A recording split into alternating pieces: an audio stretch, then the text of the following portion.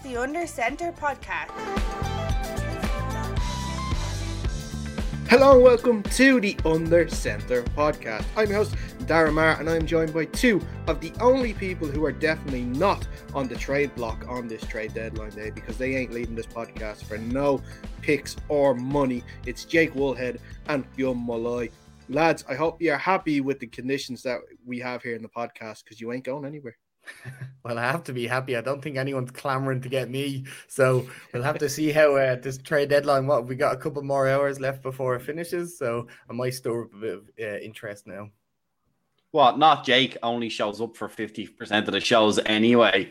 Like, surely no one's going to want to trade for him. I agree with him. Yeah, stay put. It's a strong performance. So they are memorable. You could definitely say that. I'll take memorable. We have a great show lined up for you this evening. Of course, we're starting at our later than usual time of 10 o'clock tonight, just because, you know, we want to let everyone watch the football, including possibly myself. Not trying to do any favoritism there, but we have a great couple of topics to talk about on this week 8 review show, and also we're going to look at, as we mentioned earlier, we're going to look at the trade deadline too.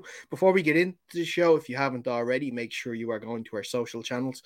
That's Twitter at UnderCenterPod, Instagram at UnderCenterPod, Facebook is there too, facebook.com/UnderCenterPod, and then also subscribe to our YouTube channel if you're not watching us on YouTube right now.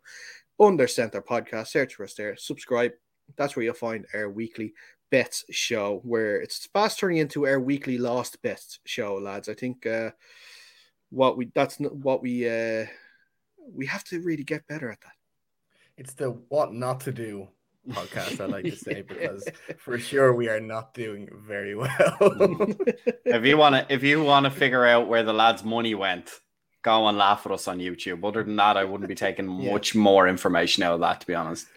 Well, hindsight is both a beautiful and terrible thing, and that the last few weeks has definitely been terrible for us. A bit more housekeeping to clean up as well before we head into the topics. If you have been paying attention to our social channels this week, you would have seen that we are delighted to announce that we've gone into partnership with McGowan's Pub in Phibsborough. They are going to be having their NFL nights every Sunday night upstairs in Phibsborough Pub. It's a really, really good setting. I was there a couple of weeks ago. Some great drinks, of course, cocktails if you want as well. Some fantastic food. They'll have the two main Sky Sports games on every week, of course the 6 o'clock and the 9:30 kickoff, but also they will also have Red Zone on too. So if you don't want to watch any of the four teams, you always have Red Zone there to keep you company. Lads, we had this in the books for the last couple of weeks, working on it, trying to get the details done, and we're delighted to announce, and we're really looking forward to some great nights in McGowan's, because I'm sure we have some great ideas that are going to be coming along the pipeline.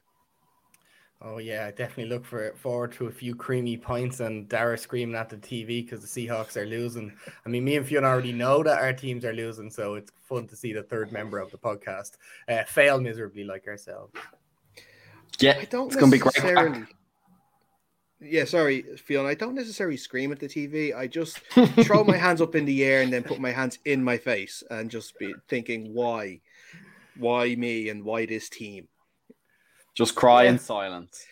Yeah, it's like the rest of us. Yeah, I'm getting better at it, you know? I guess I'm getting used to it. I don't know if it's a thing you should get used to, but like I said, yeah, every Sunday down in McGowan's, we'll be there, obviously, every couple of weeks. We'll try and get down there as much as possible we can ourselves. We do come say hi. We're going to have some great deals.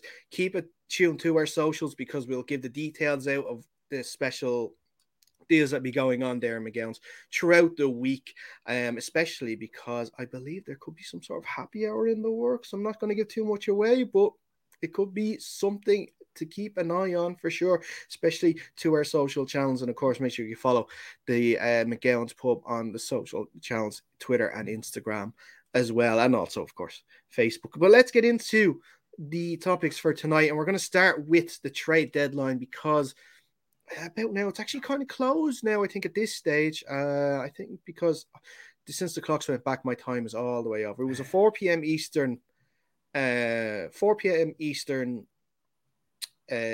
off for the trade deadline today. So yeah, I think it's about shut now. I'm gonna say it. The window is closed, and it's been quite an uneventful day so far.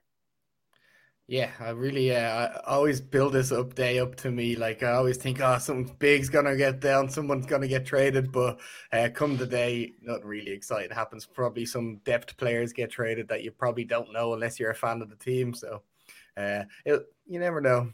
But I always get excited, and it never lives up to my expectations. Yeah, the trade period itself is kind of slow going, and deadline day is really only addressing like last minute injuries that have happened that you need to go out and kind of sort out last minute, like we've seen. But yeah, the day itself, the last day itself, doesn't necessarily usually bring too many fireworks in terms of blockbusters. Some storylines that kind of crept up and died down over the last maybe week. But a week is a long time to keep track of all this stuff. I find it very boring. Just tell me now who's moved where, and I'll react to that. I don't really care about who's gone where. It's at one point Washington were in a 3-team trade with the Dolphins and the Texans, I think, or something crazy. So yeah, I mean, all those stories come out, but I mean, it's vaguely interesting, but nothing came of it in the end, and I think that's the case with most of these stories. Yeah, I believe transfer deadline day with the other football, I think, has ruined it for us, and our expectations has been a little skewed on what to expect when it comes to when the word deadline come and trade become involved. But there have been some noteworthy trades, and look, we'll talk a little about them. Obviously, because like you said, Fionn, like in the last week, there's been a few. The Rams traded Kenny Young and a 2024 7th-round pick to the Broncos for a 2024 6th-round pick. Broncos acquiring talent. I don't know why at this point of the season. The Jets, of course, they got Joe Flacco from the Eagles because Zach Wilson went down. But who needs Joe Flacco when you have Mike White? And I'm sure we'll be talking more about that in a couple of minutes' time. The Texans traded running back Mark Ingram back to the New Orleans Saints for a late-round draft compensation. Then the big trade that happened yesterday, probably the biggest trade of the week so far, and that is, of course, Von Miller leaving the Denver Broncos and going to the LA Rams for a 2022 second and a 2022 third round pick. Very quickly, also, Melvin Ingram went to the Chiefs in a 6th round pick, going back to the Steelers, and then this afternoon Charles Omenihu went from the Texans to the 49ers for a future late round pick as well. Guys, obviously the big pick of the week has been the Von Miller one. He's teaming up with Jalen Ramsey, Aaron Donald, Leonard Floyd, all in that Rams defense. They are in total win now mode. As they have been for the past couple of years, it seems like they've never stopped being in win now. I think at this stage, it feels like McVay actually just wants to go on holiday in April and forget about the draft because he wants to give away all his draft picks. He doesn't care. But having said that, that's a quality trade. I think it seems like a bit highway robbery, but considering how much you'll have to pay Von, I think he only has this year left, and then you probably have to pay him something next year if you want to keep him. So it kind of is now Super Bowl or bust for the Rams. Broncos, I think they probably seen the writing on the wall. They said this is the season. There's no point in keeping Von Miller any longer than we should. He's getting on in years. You might as well get something for him instead of you're not going to pay him next year. So, I think that was a pretty good trade, actually. It kind of benefited both teams. The Rams obviously hadn't got a first-round pick, which I probably would have said that Miller would have got it. But hang on. He got, what was it, the second and the fourth, did you say? Second and the third.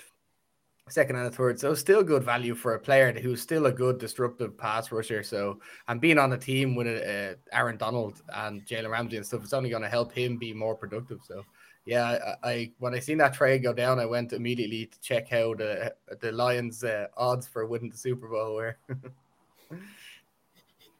Yeah, I have to agree with Jake. I have to agree with Jake mostly. It was raised my eyebrow a little bit when I saw the value that went back the other way in the picks, a second and a third.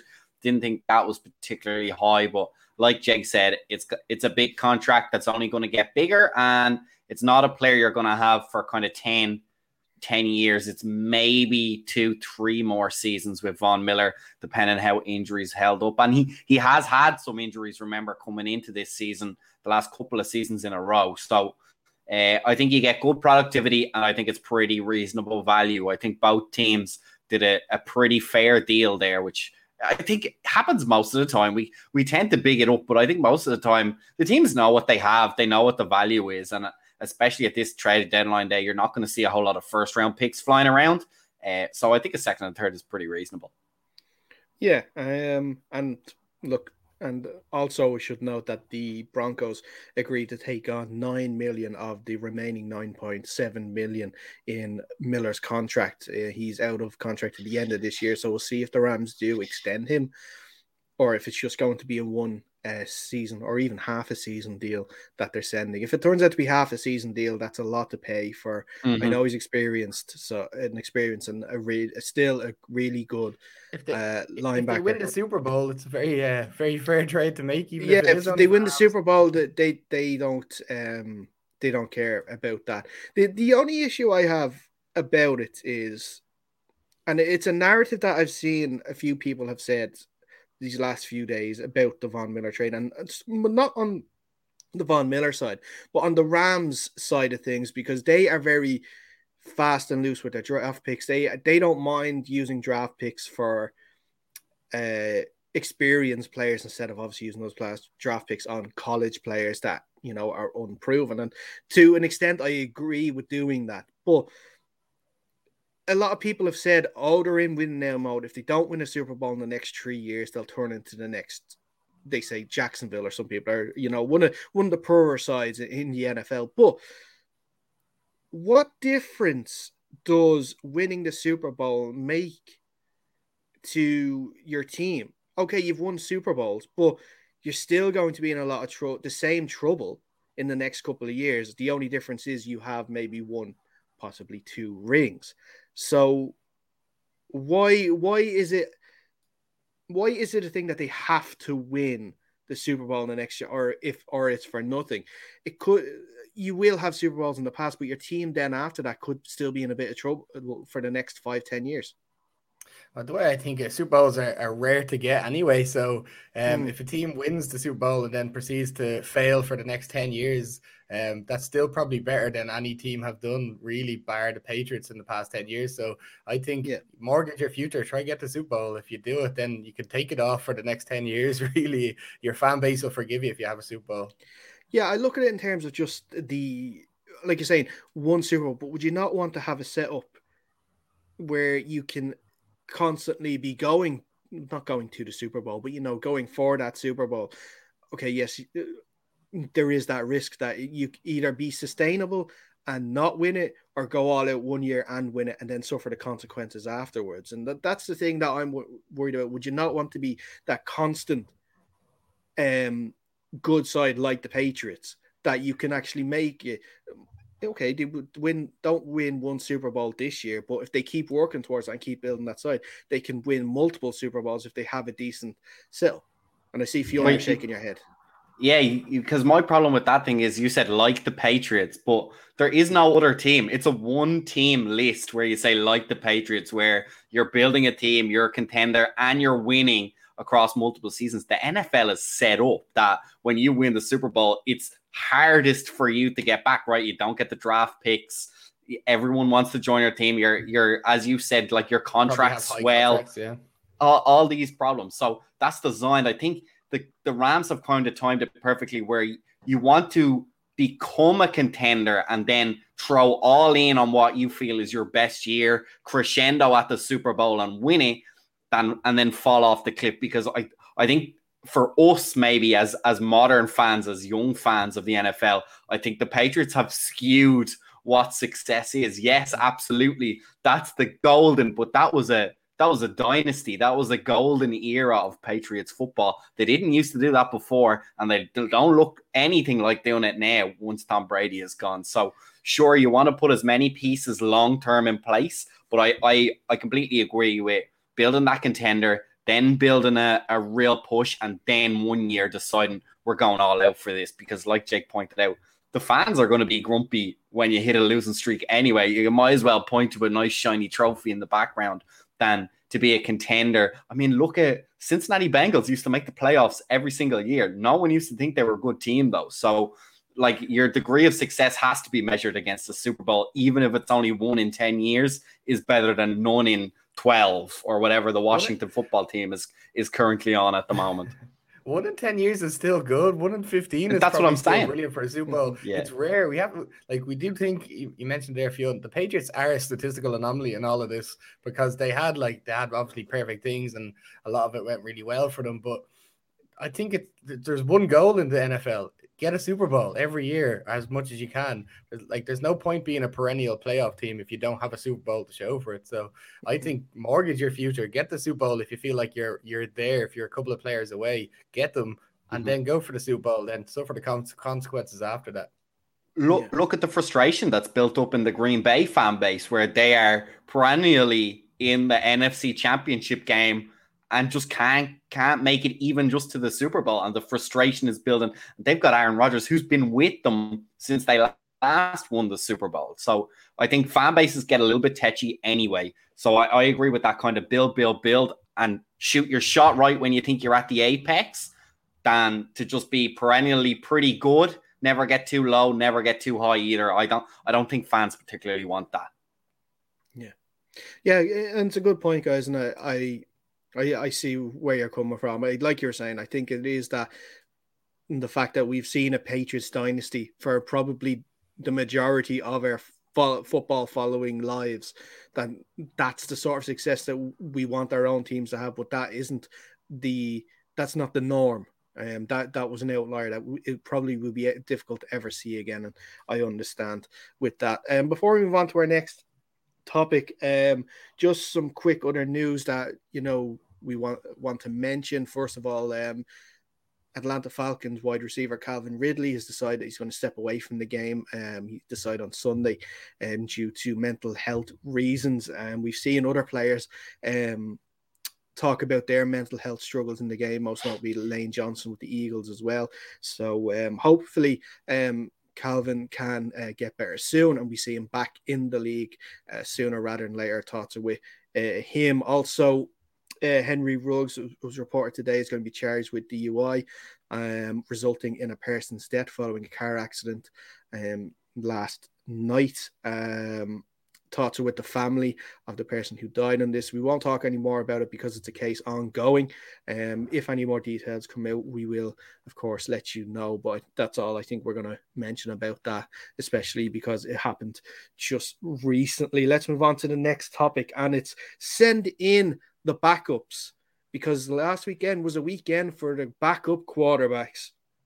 First of all, Geno Smith got his win against the Jaguars. 195 yards, 2 passing touchdowns, and a rushing touchdown for good measure too in their 31-7 win over the Jaguars. Cooper Rush shone in the prime time game Sunday Night Football, leading the Dallas Cowboys to a 20-16 win over the Minnesota Vikings. He had himself 2 passing touchdowns, including the game-winning drive in that. Let's have a look. See, Trevor Siemian led the Saints to a 36-27 win over the Bucs. He himself had 159 yards and a touchdown too. And then probably the performance of the weekend, Jets backup quarterback Mike White, in his first start as an NFL quarterback, in the 34-31 win over the AFC number 1 seed in the AFC, Cincinnati Bengals, had 405 passing yards with 3 passing touchdowns and 2 interceptions. Guys, and I'll start with you, Fionn, on this one. It was a weekend for the backups. Yeah, I mean, White, you probably never heard of, but if you go back in the annals of this show, you might have heard his name brought up back when we were doing the preseason. Everyone was going mad about these rookie quarterbacks that were throwing for 300 yards in preseason games, and I said, hold on a minute, guys. This guy White on the Jets just threw for like 500 yards or something in a preseason game. It means nothing. He's a useless quarterback. We'll never hear his name ever again. Turns out I was only half wrong.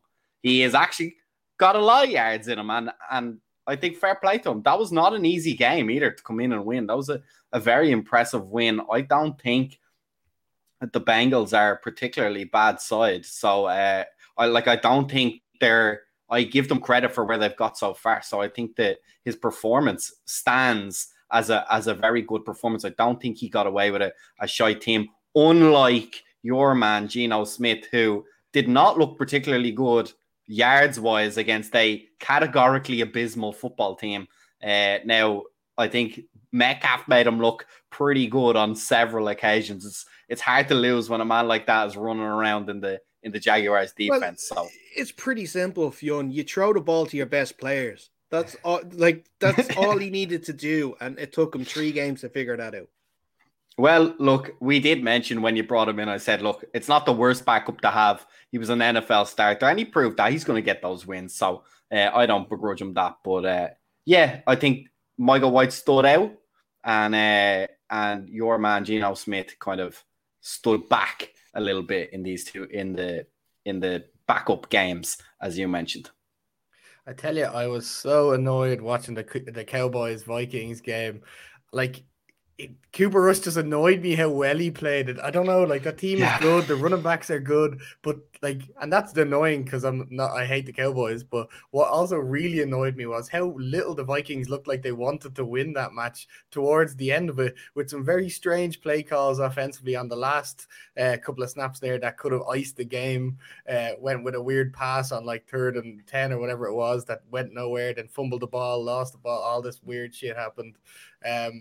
Yeah, I don't know. Cooper Rush looked okay, I guess, but annoyingly how good the Cowboys were, and the Vikings just didn't look like they wanted it. Trevor Siemian, though, I thought he played admirable, I guess, coming in for the, unfortunately, Jameis Winston tearing his ACL and the MCL damage that he has. But yeah, I thought Trevor Siemian came in and played quite okay. I think it was Peyton Manning had a quote there saying that if you were a fireman, and every day you train to put out a fire, and no fire happened for 3 or 4 years, and then eventually a fire happened, you have to be ready to fight that fire. And it looked like Trevor Siemian did that well. So I have to get my hat off for him. I think he did quite well. So hopefully he will play quite well for the next couple of weeks. It doesn't look like the Saints are thinking of signing anyone else or Cam Newton. So looks good for Trevor Siemian to start again. Well, the question will be whether Hill gets back in. Yeah, Taysom Hill I was going to mention.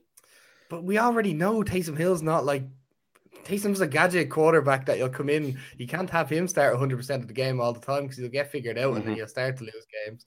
They're probably better off going with a 50-50 split, like they started to do with Jameis and Taysom before. Wasn't Taysom? Taysom's on IR or coming off IR? No, he wasn't on IR. He just missed the last 2 games with a concussion. Oh, okay. Yeah. So, yeah. But I guess they'll probably go like 60-40 in snap-wise, and Trevor will be the actual starting quarterback, and Taysom will probably just do them gadget things that he does. Yeah, I know. I'm just a little wary of these rookie quarterbacks going forward. Not rookie, sorry, backup quarterbacks going forward. Now, it doesn't look like Cooper Rush is going to be playing again. Looks like that can be back next week. Seahawks are on a bye, so Geno won't be playing next week. Russ got the pin removed from his finger as well, so it looks like he might be back for the game after the bye, which is at Lambeau against the Packers. You know, Trevor Siemian, their next game is against the Falcons, and Mike White's next game is, of course, a Thursday night game against the Colts. I worry because I just want to go, if we go back to the Thursday night football game a couple of weeks ago when the Seahawks faced the Rams, and Geno came in the middle of the game and, you know, balled out for that game because the Rams did not think that he was going to get in the game and didn't prepare. I think that, especially with Siemian, he got into the game. The Bucs didn't think he was going to come into the game. They didn't prepare. The Cooper Rush was a very late addition. I think it was an hour before kickoff, wasn't it? Or 2 hours before kickoff. I think that's when he said that was out. Kind of always, but yeah. So, and look, that's also on the Vikings as well. And Mike Zimmer, and I have my issues with Mike Zimmer and thinking that he's sort of getting away with daylight robbery at the moment and not being put on the hot seat. But and then with Mike White as well, there wasn't a lot of tape on him either. Now the question is this week, you know, now the tape is on you. Now teams know the way you like to throw it, who you like to throw it to most. Let's see if you can continue that bit of form that you've been in. I worry a little bit for Mike White. this coming Thursday, especially with the short turnaround against the Colts. But we'll see. We'll see. Any other points to add to those weekend games before we move on? No, but it was nice to see some players that you wouldn't usually see come in and play quite well rather than the usual crumbling beneath the pressure. So I'll take it. Yeah, true. And look, they played a lot better than a lot of teams' first choice quarterbacks last weekend too. So, there's always that. Let's move on. And actually, speaking of head coaches, we've come to the midway point of the year, and these next two topics are based on what we think for the second half of the year, because we're going to talk about head coaches, and I want everyone to give me one name of coach that you think should be on the hot seat. What you've seen so far this year, you've been disgusted by, you think it's terrible, you want this guy to sort things out or show him the door. Jake, I'll go with you first. I'm going to go with Dan Campbell here. I think it's kind of an obvious-ish choice. A really terrible football team led by Jared Goff. But apparently I'm seeing all these tweets now where he's blaming players and stuff in the locker room. So he's kind of going that route where players aren't liking him. He's not liking them. He's not performing exactly very well himself. I believe he has some game management issues. So although it is quite hard to be fired in your first year as a head coach, he might do it though. I think seeing the results on the field, they just don't look good. The games don't look pretty. Even with Jared Goff, you'd think you would be able to do a little bit more, but obviously not. And DeAndre Swift as well. I mean, he's fucking deadly as well. So I don't know how they're not doing anything more, but they aren't. And it kind of looks like it's fallen on Dan Campbell's head. Yeah, I sort of agree there with that. And it looks like he's blaming Jared Goff a bit there as well. And I think the blame is sort of a bit right with that. Jared Goff, I think, is 0-16 in games where he's not been managed by Sean McVay. And I think it's starting to show now. If I hadn't beforehand, he's not a good quarterback. And they made the best decision ever getting him out of Rams. It's so weird because they were at this. Now, I don't know how you can call highs and lows, but they were at this kind of high against the Rams where they were in the game to the very end. They played very well. And then you go to this game against the Eagles, and then you just stink the joint out completely. They were so bad. They couldn't stop anything. They couldn't do anything on offense. It's just, there was nothing working. And yeah, I know you're saying it's hard to get fired in your first year as a head coaching role. It's not impossible. And he certainly looks like he'll have a chance at it. Yeah. And don't forget, they were smashed by the Bengals the week before the Rams game. So it's not like this has been an anomaly of a heavy loss. And, most of the time the team are scrapping and they're fighting for him. Jake, you mentioned his issues in the locker room. I think he's kind of well known as being a bit of an abrasive guy, a bit of a hard talker. It's his style. He's a kind of an attitude coach. He likes his teams to have a certain attitude. And that's all very well when things are going good. When things are going bad, it's extra tough to take as a player, I think, especially when you're the guy on the pitch getting smashed, getting your body beaten up by these bigger, faster, better players. And he's not really been accountable, or at least he hasn't faced many repercussions yet. So, yeah, I agree. Anytime you've got a bad team with getting bad results, which is not always the same thing, I think that's a prime formula for being on the hot seat, Jake. Yeah, I can't it's just, he's definitely, I actually have to check the Paddy Power odds for him to be fired next, but I assume he has to be one of the favorites. Well, I think so. Another guy who's one of the favorites, and I've used your formula as well, Jake, for my take on who's on the hot seat, and that is Urban Meyer, another terrible football team receiving terrible coaching, getting terrible results. And again, problems in the locker room, problems off the pitch beyond just straight up play calling and player management and game management, which is, I think, very worrying. So I think he's got lucky already. I think his seat should be on fire at this point. He should be gone, but he's still hanging around. He made it past being the first coach to be fired, of course. Gruden gone before him. So I think that he should be very happy with that achievement, because I don't really think he's going to make it to the end of the season. Yeah, no, I agree. No, sorry, I was just going to say I agree. I mean, like the level of performance that he got, especially on Sunday after a bye, that's so against the backup. And I know backup. it's Geno Smith, but you knew you were getting a backup. Like, you knew this wasn't Russell Wilson got injured in the first quarter, like we'd already talked about. He knew what was coming, and he could not deal with it whatsoever. Just even on the other side of the ball as well, it's against a struggling defense in which the Seahawks are, and they could do nothing. They didn't score until, I think it was less than 2 minutes left in the fourth quarter. It was, and he comes out afterwards and says, "Oh, I'm surprised by that performance." If you're surprised by that performance, you're surprised he didn't put in that performance, you are in a lot of trouble. Yeah, big time. And for a coach to come in with such like everything that seemed to like he could have done wrong, he just did wrong from the very beginning, and then to have performances like that, and it just doesn't bode well for him. I don't know. And even to say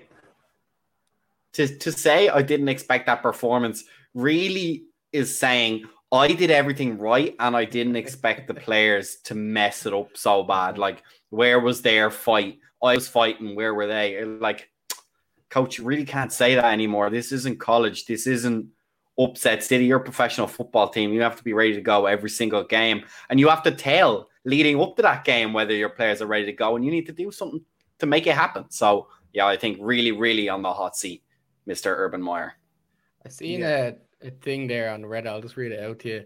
Urban Meyer's decision on Sunday to kick an extra point while down by 18 in the fourth quarter is basically waving the white flag. Only then to call an onside kick for Trevor Lawrence to throw 7 straight passes down by 24 and take a beating. Just shows how clueless he has really been. Like, that just kind of sums it up. Really. He conceded that's an attitude from that onside kick as well.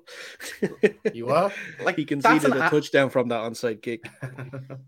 And that's an attitude problem, right? You don't know what message you're sending your team. Either you're going, look, guys, I know we're down, but hey, I'm still fighting, you're still fighting. We're going to go for 2. We're going to go for onsides. We're going to sling this ball around, see how many points we can get. But to go for a grand touchdown kick for 1, okay, now I want an onside kick, and now we're going to sling the ball around. Really, it's just like, makes it seem like you're just closing your eyes and picking something in the playbook and say, go see if we can make something happen. And then, like I mentioned already, to give those comments like, well, I wasn't expecting that, makes it sound like, oh, that's the player's fault. I had the perfect game plan in place and I wasn't expecting them to play so poorly. Yeah. And the third coach that I think should be on the hot seat is Brian Flores, Miami's head coach. This is a 10-6 side from last season that have gone 1-7 to start this year. And there hasn't been a lot of changes in that team. Okay, Ryan Fitzpatrick is gone. Okay. You have Tua, who's your guy. It's constant speculation now with Tua and obviously Deshaun Watson. But, the defense isn't as good as it was last year. The offensive play calling is poor, and we know the issues that Flores has in the way that he loves to fire offensive coordinators or defensive coordinators if they're not working out. But there's something not going wrong, right, I should say, in this team. Something is definitely going, whether it is coaching or not, but obviously Brian Flores is the one that has to take the brunt of the criticism because he is, of course, the main guy. And I had a look at their ins and outs this past offseason.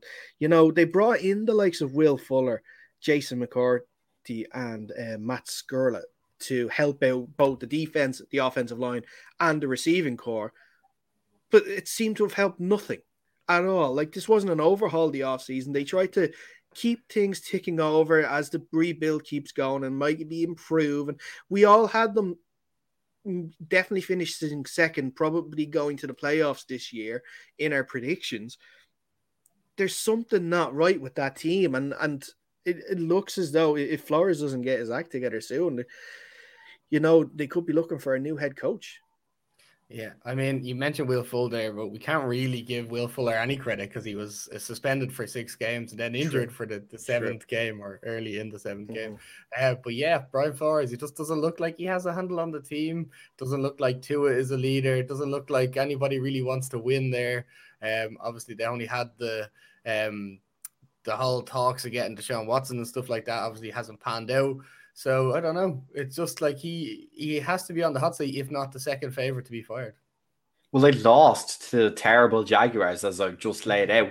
So that's a really bad sign. Like, it's one thing to be having a bad season, a little bit like the Seahawks. You're not where you thought you were. The team is underperforming, but you know you have talent there, right? And so at a certain games, you have to go out and prove it. Like, okay, we're being beat by better squads than us, but we're still not the worst team around. And they went out and they hammered the Jaguars, whereas the Miami Dolphins managed to lose. So I think when you're a bad team, there's certain games in particular when you're battling teams around you where you need to make a statement, and they could not do that so far this season. So yeah, that's an extra worrying sign for Flores. And the defense, again, it's been an underlying theme for all three of these teams we brought up. The defense has been abysmal for all these teams, and it's hard to keep your job because a leaky defense makes it look even worse than it is when your offense is a bit impotent. If you can keep games close, looks better on your CV, but when you keep letting 30 points in, week out, that's a big struggle.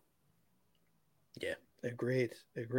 Let's move on to our final topic very quickly here, and it's our hot takes topic, because I want one hot take from each of you guys, that you want to take in for the rest of the year. Jake, I'll let you go first on this one.